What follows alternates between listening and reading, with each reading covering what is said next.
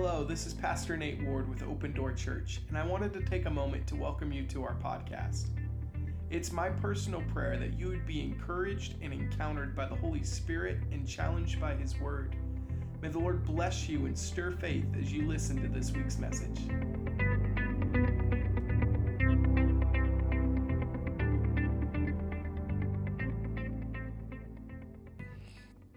Guys, I've noticed an alarming trend, and you may have noticed it as well.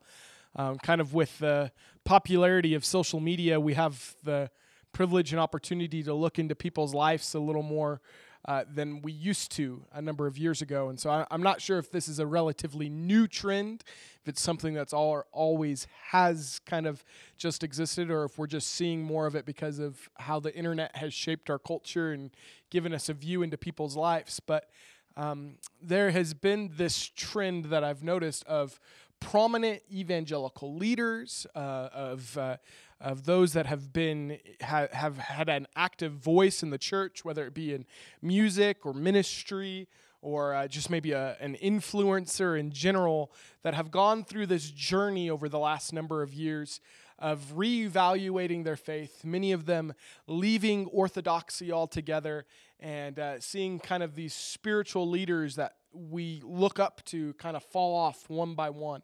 They're having these crises of faith. You see, I think it's a trend that's gaining ground in mainline Christendom, and it's one that needs to be addressed.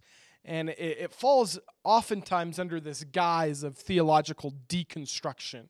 You kind of type that phrase into Google, you'll see a number of things come up, and most of them are somewhat in a positive light. And the way that it works is that you say, well, I have questions, I have doubts, I have these issues that I can't come to terms with my faith, and so therefore I'm going to kind of deconstruct this faith system that I've built and examine each piece one by one to see what I really believe, and you come out at the end of it looking different than when you started. And now, inherently, that's not a bad thing, friends.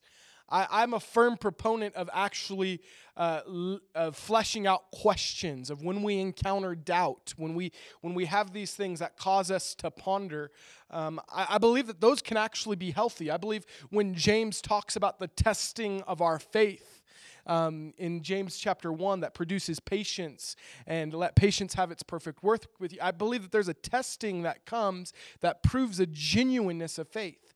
But I think we can go too far in glorifying this process of doubt and kind of this process of questioning to the place where it's unhealthy.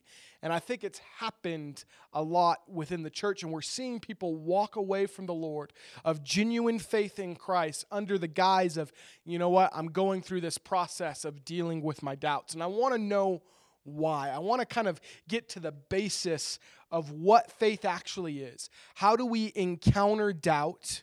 And what do we do when we do encounter doubt and disillusionment? What do we do with it? How do we navigate that healthily? I believe that there is a way. I believe there is a process for us to take our questions, to take our doubts, to take our wonderings before the Lord, and come out on the other side of it in a healthy response. So that's kind of the motivating factor, the driving kind of push for this teaching that we're going to get into. So my title this morning is Faith Reconstructed, and it's simply going to serve as an introduction for the next couple of weeks. And so I just want to get you guys on the same page with me, kind of engaged in this kind of ongoing dialogue and conversation that we're going to have leading up to Easter for the next couple of weeks on what exactly faith is. How does it actually engage our life? How do we grow in faith? And what do we do with our questions and our doubts? How many of you guys here have ever doubted God?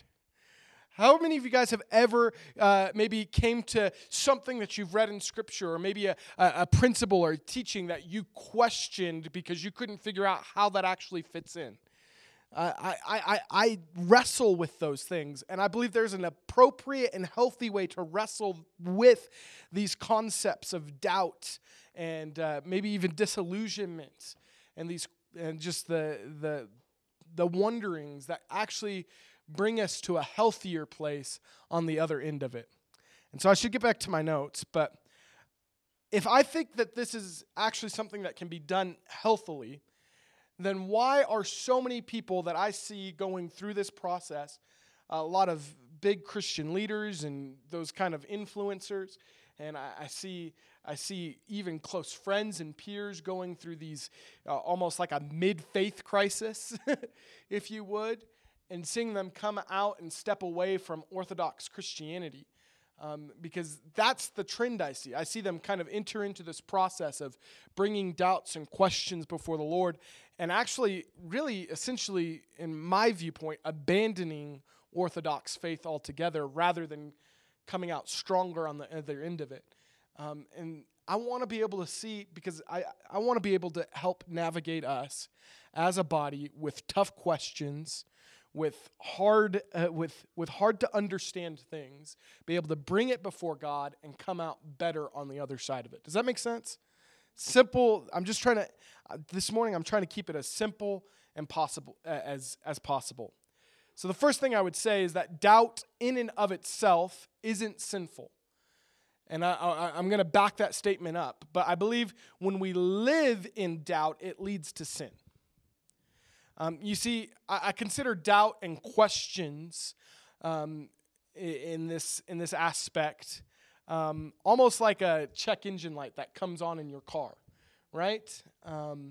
When that light comes on, it's an indicator that something's wrong, and you can do one or two things. You can ignore it and just hope that it gets better, or you can actually investigate what that light has come on for and get to the root of the problem, right? And to me, that's the easiest way I can kind of throw that out there. I believe living in doubt will rob you of blessing of God because you can't live in doubt and faith simultaneously. And we understand that the author of Hebrews tells us in Hebrews chapter 11, verse 6, that without faith it is impossible to please God. And so when I'm saying doubt in and of itself is not sinful, I mean that in a sense like we have doubt. You're going to encounter doubt. You're going to encounter questions. And Jesus isn't intimidated by those.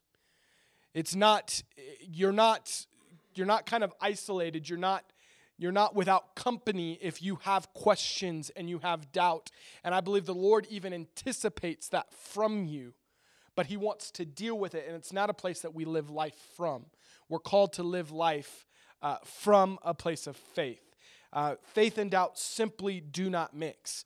James 1:6 says, but let him ask in faith. When we're asking of God, this is specifically in terms of wisdom, but with anything, when we ask in faith, we must not doubt, for he who doubts is like a wave of the sea, driven and tossed by the wind. Let not that man suppose that he would receive anything from the Lord. He is a double-minded man, unstable in all his ways. And so I want to be very clear this morning, and I want to emphasize this. I believe doubt is a natural repercussion of the fall. I believe doubt comes with sin and actually is a breeding ground for us to distrust God and give in to sinful tendencies. But if you're living in a place this morning where you have doubt, you have questions, I don't want you to give up hope. I don't want you to leave discouraged. But my attempt here is this morning is to kind of walk us into a place where we can deal with doubt and questioning in a healthy manner. Does that make sense?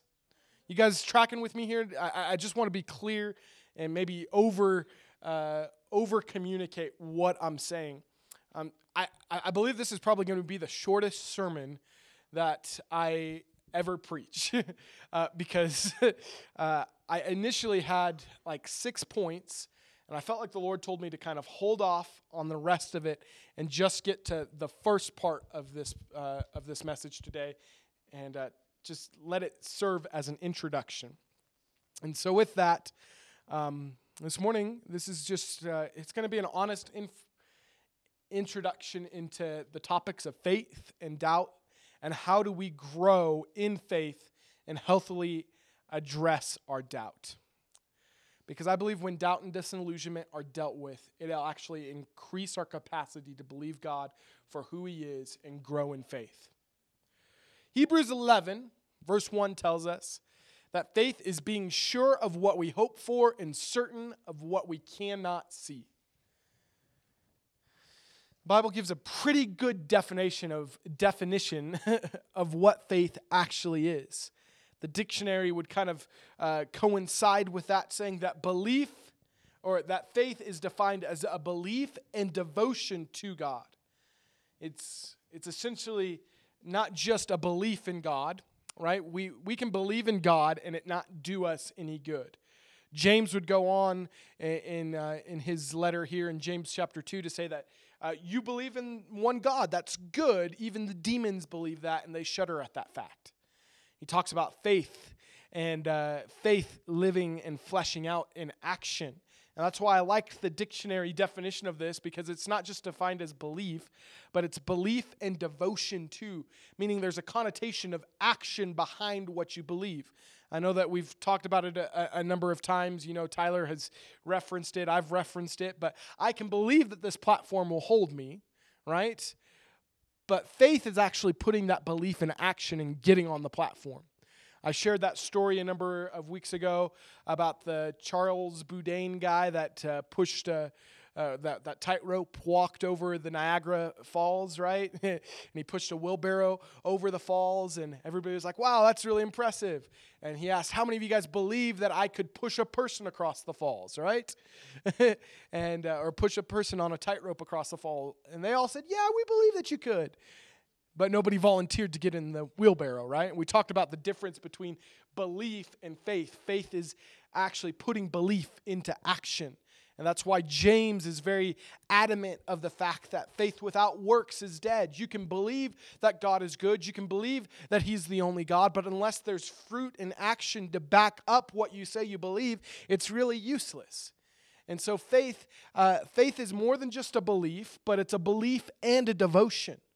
Faith is putting our trust in God into action. It's kind of the same idea of putting your money where your mouth is, kind of a saying, right? It's got to be more than just something that's in word only, but it's accompanied by action. And we understand that without faith, it's impossible to please God, because he's actually concerned about what you and I do with our lives. And when we live in faith, when we live in trust that what God has in store for us is good and that he himself is good, we see miraculous things begin to transpire. Turn with me to Matthew chapter 17. Beginning in verse 14, it says, when they had come to the multitude, a man came to him, kneeling down to him, saying, Lord, have mercy on my son, for he is an epileptic and suffers severely. For he often falls into the fire and often into the water. So I brought him to your disciples, but they could not cure him. Then Jesus answered and said, O faithless and perverse generation, how long shall I be with you? How long shall I bear with you? Bring him here to me. And Jesus rebuked the demon, and it came out of him, and the child was cured from that very moment. Then the disciples came to Jesus privately and asked, why could we not cast it out? So Jesus said to them, because of your unbelief. For assuredly, I say to you, if you have faith as a mustard seed, you will say to this mountain, move from here to there, and it will move, and nothing will be impossible for you. However, this kind does not go out except by prayer and fasting. So it's this interesting story here. And over the next couple of weeks, we're going to look at some of the labels that Jesus uses when he talks to people about faith. There are some people that he calls faithless. In this example, he's speaking about his disciples. He's speaking about the people that were supposed to cast out the demons, and he calls them a faithless and perverse generation. Whoa, Jesus, that's heavy-handed, is it not? Slow down. Jesus goes on, and we'll encounter in another story in the future where Jesus calls his disciples of people or men of little faith. There's some there. It moves from faithless to a little faith. And then we're going to look at some of the ones that I'm excited to get to. I even told Tate that that's what I was going to preach on this morning, but I'm holding it for another couple weeks. But we're going to look at some of the examples of Jesus calling out great faith in people throughout the scriptures. But there's one thing I need you to understand here, is that regardless of if you have just a tiny bit of faith, or you barely have faith at all, or maybe you're in this place of being faithless this morning, that faith actually can grow. Ephesians chapter 2 will actually tell us that faith is a gift from God. But I believe faith in and of itself is something that grows. So when we see Jesus here talking about faith is like a mustard seed, I don't believe he's just referencing the size of a mustard seed. I don't believe he's just saying that this seed is small and that your faith is small. But what I'm believing he's saying is that your faith is small now, but what you do with it can cause it to grow and blossom into a flourishing tree.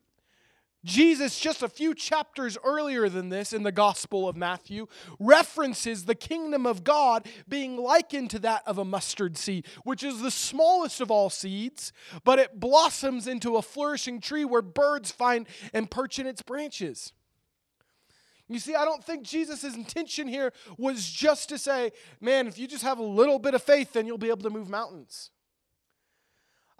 I believe he's speaking to the nature of faith growing into something that's far larger than what it appears when we first initially encounter it. In fact, when Jesus references this same thought and this teaching about the mustard seed in the Gospel of Luke, it's preceded by the disciples coming to Jesus and asking Jesus, Lord, would you increase our faith? And so I believe that Jesus' response is that faith is like a mustard seed. And it may start small, but it has the capacity to grow. It's something that is alive. I don't know if you guys have struggled with this, but when I first gave my life to the Lord, I had immense faith that God could do anything.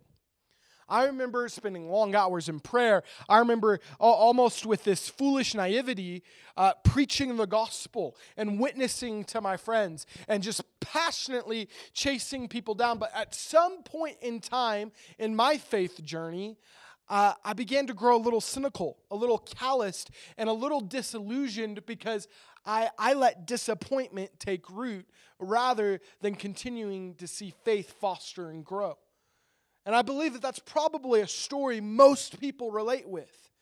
And so with that, I was convicted and I was asking Holy Spirit, why is that?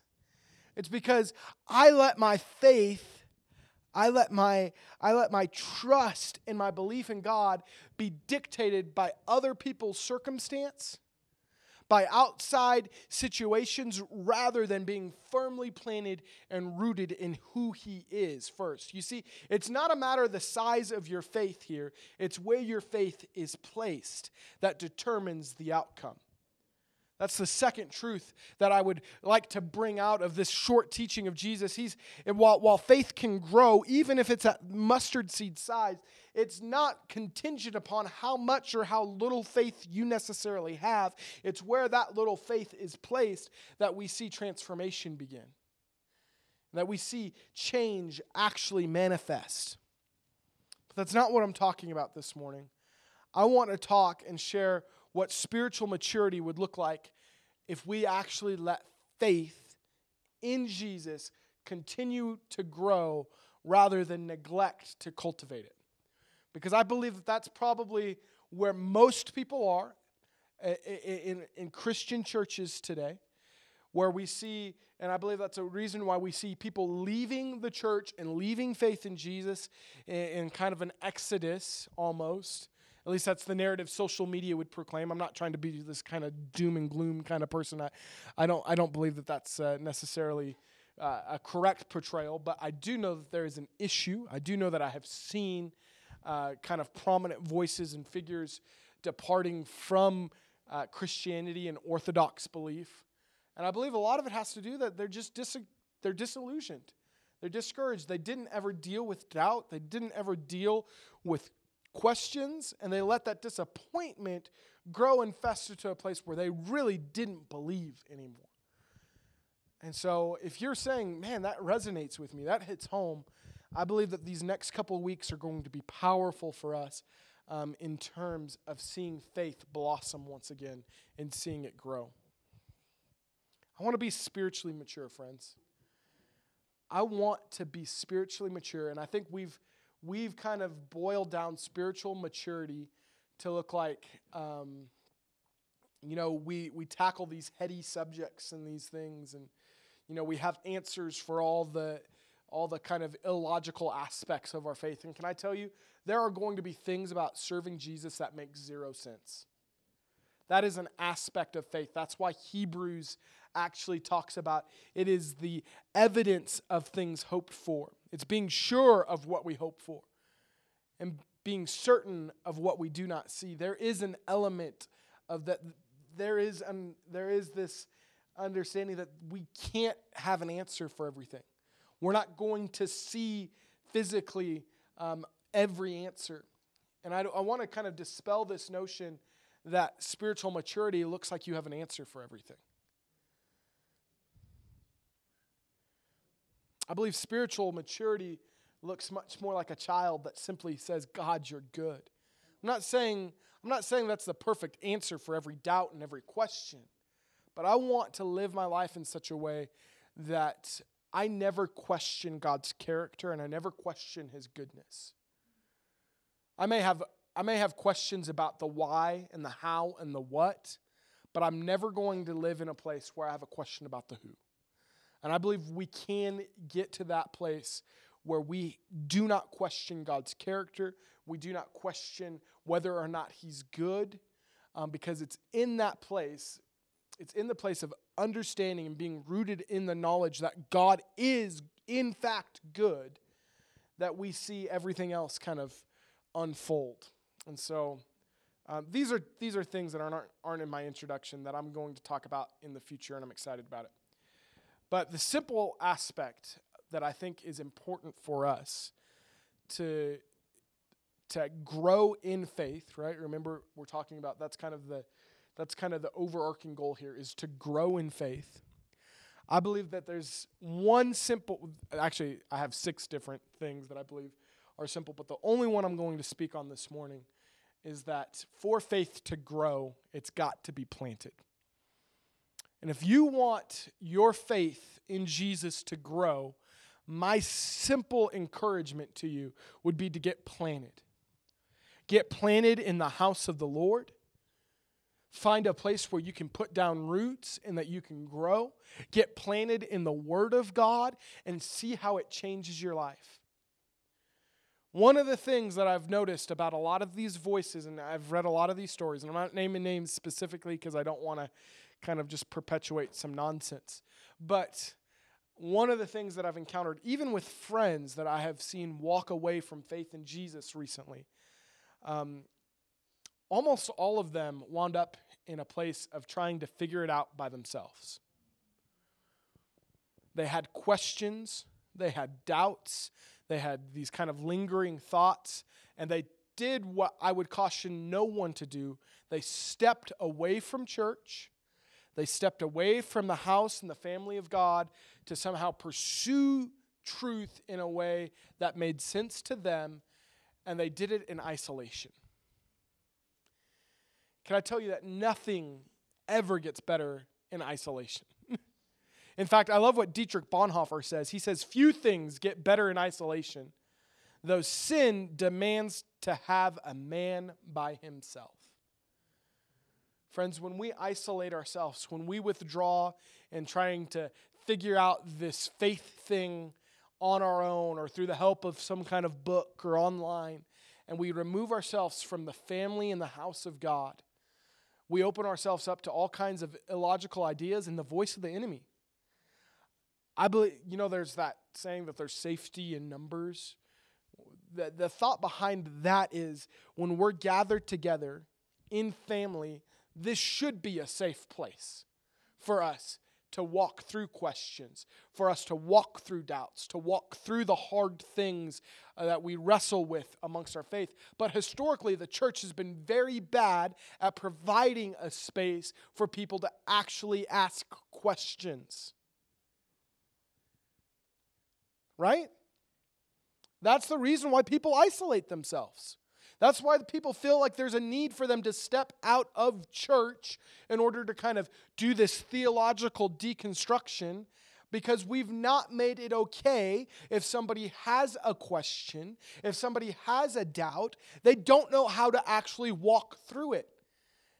And I was arrested with this thought. If somebody was here in our church on a Sunday morning that was doubting the character of God and whether he cared or whether he was real, or they had questions about the validity of the Bible, or if Jesus really was who he said he was, would they feel okay in this house being able to ask a question? Being able to walk through those doubts, walk through those hard questions. And I want this to be a house where that's okay. We're not going to celebrate doubt. Hear me out here. We're not going to celebrate and feel like, all those things are like, yeah, that's super healthy or anything like that. But when they do arise, how are we responding? How are we dealing with them? Does that make sense? And I want you to know, if you have questions, if you have doubts, the last thing I want you to say is, Well, Nate, in that church, I'm just not holy enough. I'm not good enough to be a part of what God's doing there. And evidently, I'm not on the same wavelength, so I'm just going to take a step back while I figure this out on myself. Figure this out for myself.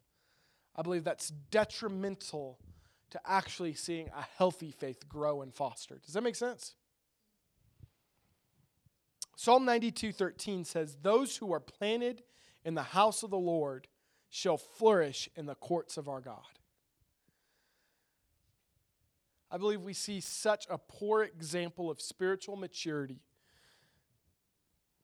within the church at large today, because we see so few people actually get planted in the house of the Lord. Right? We have people that'll come to a Bible study. They go from here to there. They do their church online or watch it on TV. And there's no real life or fellowship happening with the family of God. But there's a flourishing that is promised to those who are planted in the house of God. Friends, my encouragement to you is get plugged in, get planted, get involved with what God's doing. I don't know how many times we've come across some hard teaching in Scripture in our deeper projects where it was confusing and it was hard to understand, and it would typically stir up doubt and confusion, but we've been able to flesh those thoughts out and walk through them as a deeper project around a meal, studying the Word of God. It's pretty awesome.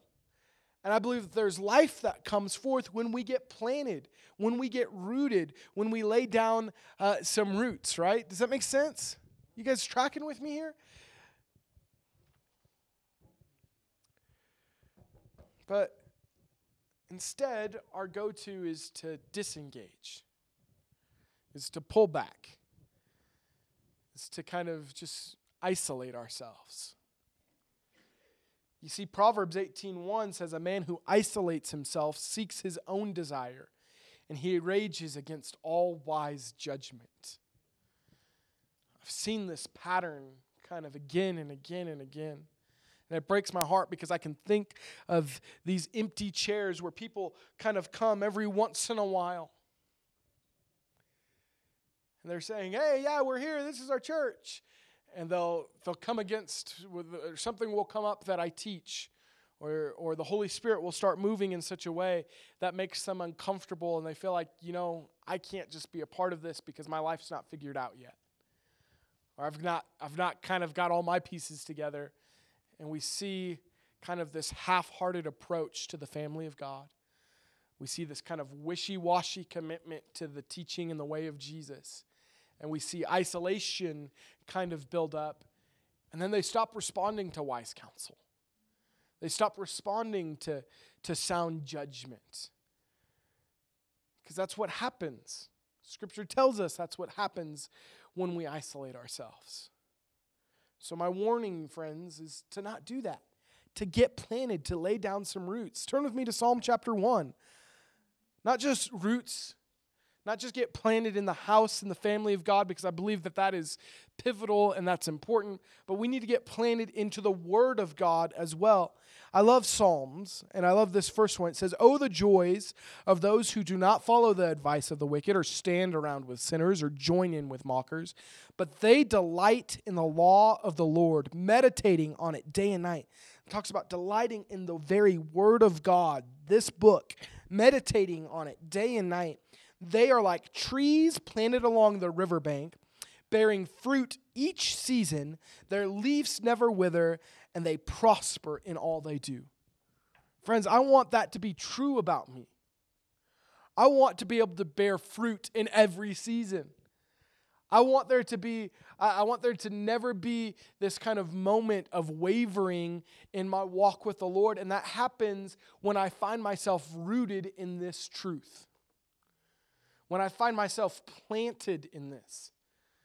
When I see people that are disengaged with the teaching and the following of Jesus, and they're doing this theological deconstruction, rather than actually immersing themselves in this truth, they're exploring other avenues of thought, and they're looking down these different roads to try to find some other answer to what they felt uncomfortable of actually bringing before the Lord, and they wind up with this mess of all kinds of jumbledness. And I know that's probably not like, oh, well, that seems very narrow-minded of you. I want to be narrow-minded when it comes to eternity. Because Jesus says that the way to heaven is narrow. Does that make sense? Like either Jesus is who he said he was and what he said was true, or we're all wasting our time.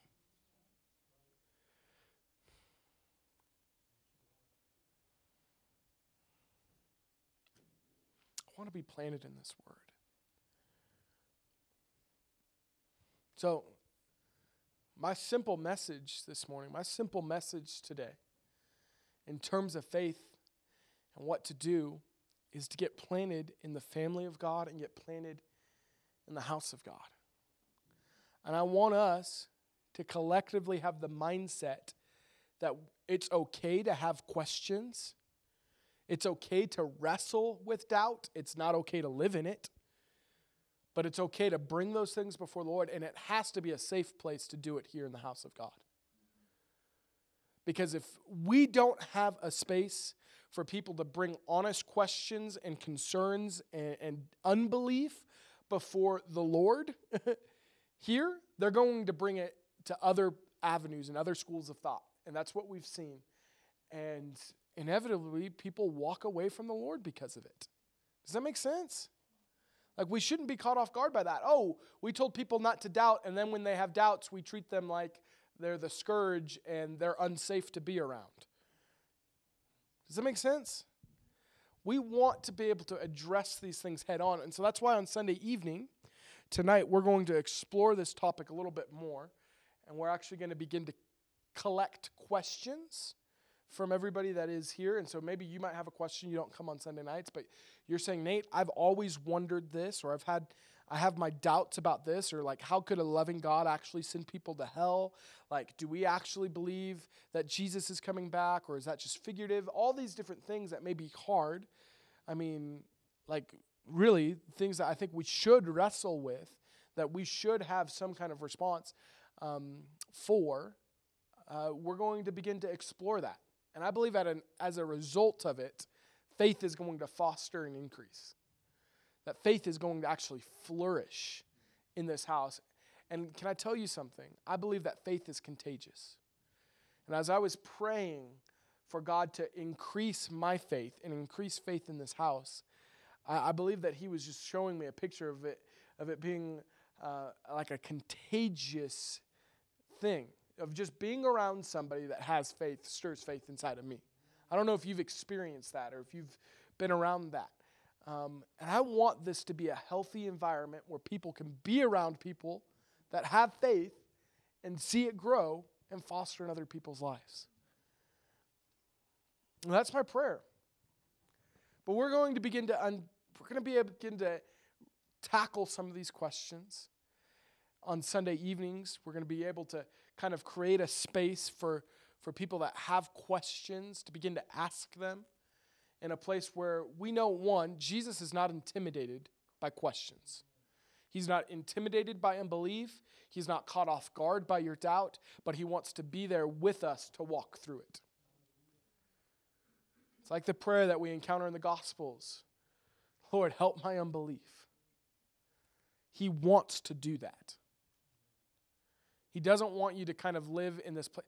You know, the worst piece of advice that I ever received as a young man that was trying to passionately serve the Lord was to live a life of balance. You may say, no, I think that's pretty good. But I was told to kind of tone it down, that I was too passionate, that I needed to learn how to read a room, and that I needed to be more balanced in my approach to my pursuit with God. And what they were really saying, because I was praying for stupid radical stuff, you know, I was praying. I was the kid that would get up like with the megaphone at high school and like stand on the chair on the tables in the lunchroom and like preach the gospel because I was believing for revival to sweep through my campus. I mean, I was praying that God would save and move in the projects where I was living, and I was believing God for big radical things. And I remember I had this well-meaning. He was a youth leader. Pulled me aside one day. He's like, Nate, like that's all great and stuff, but we need to be a little more realistic. And so you need to be a little more balanced. And I carried that for a long time. Can I tell you, what are you supposed to balance faith with? Doubt is what he was suggesting. Seriously, that's how you balance it out. Well, I believe God for this, but I don't think you'll actually do that, so let's kind of meet him in the middle. Scripture tells me that he's able to do immeasurably more than what we could ask for or imagine.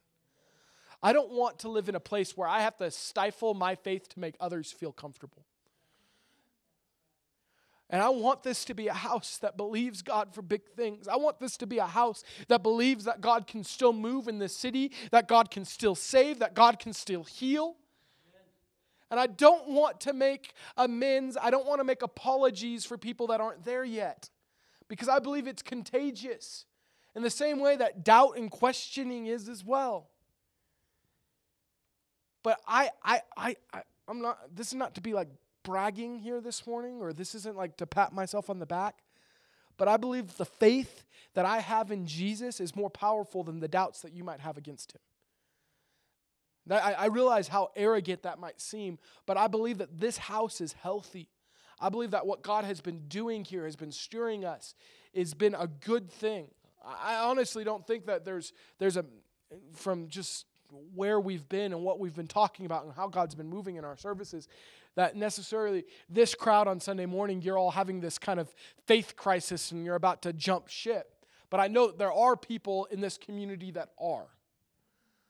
And I believe what God has begun to foster inside of us is in a healthy place for us to see people come out of the funk that they're in and step into faith. Does that make sense?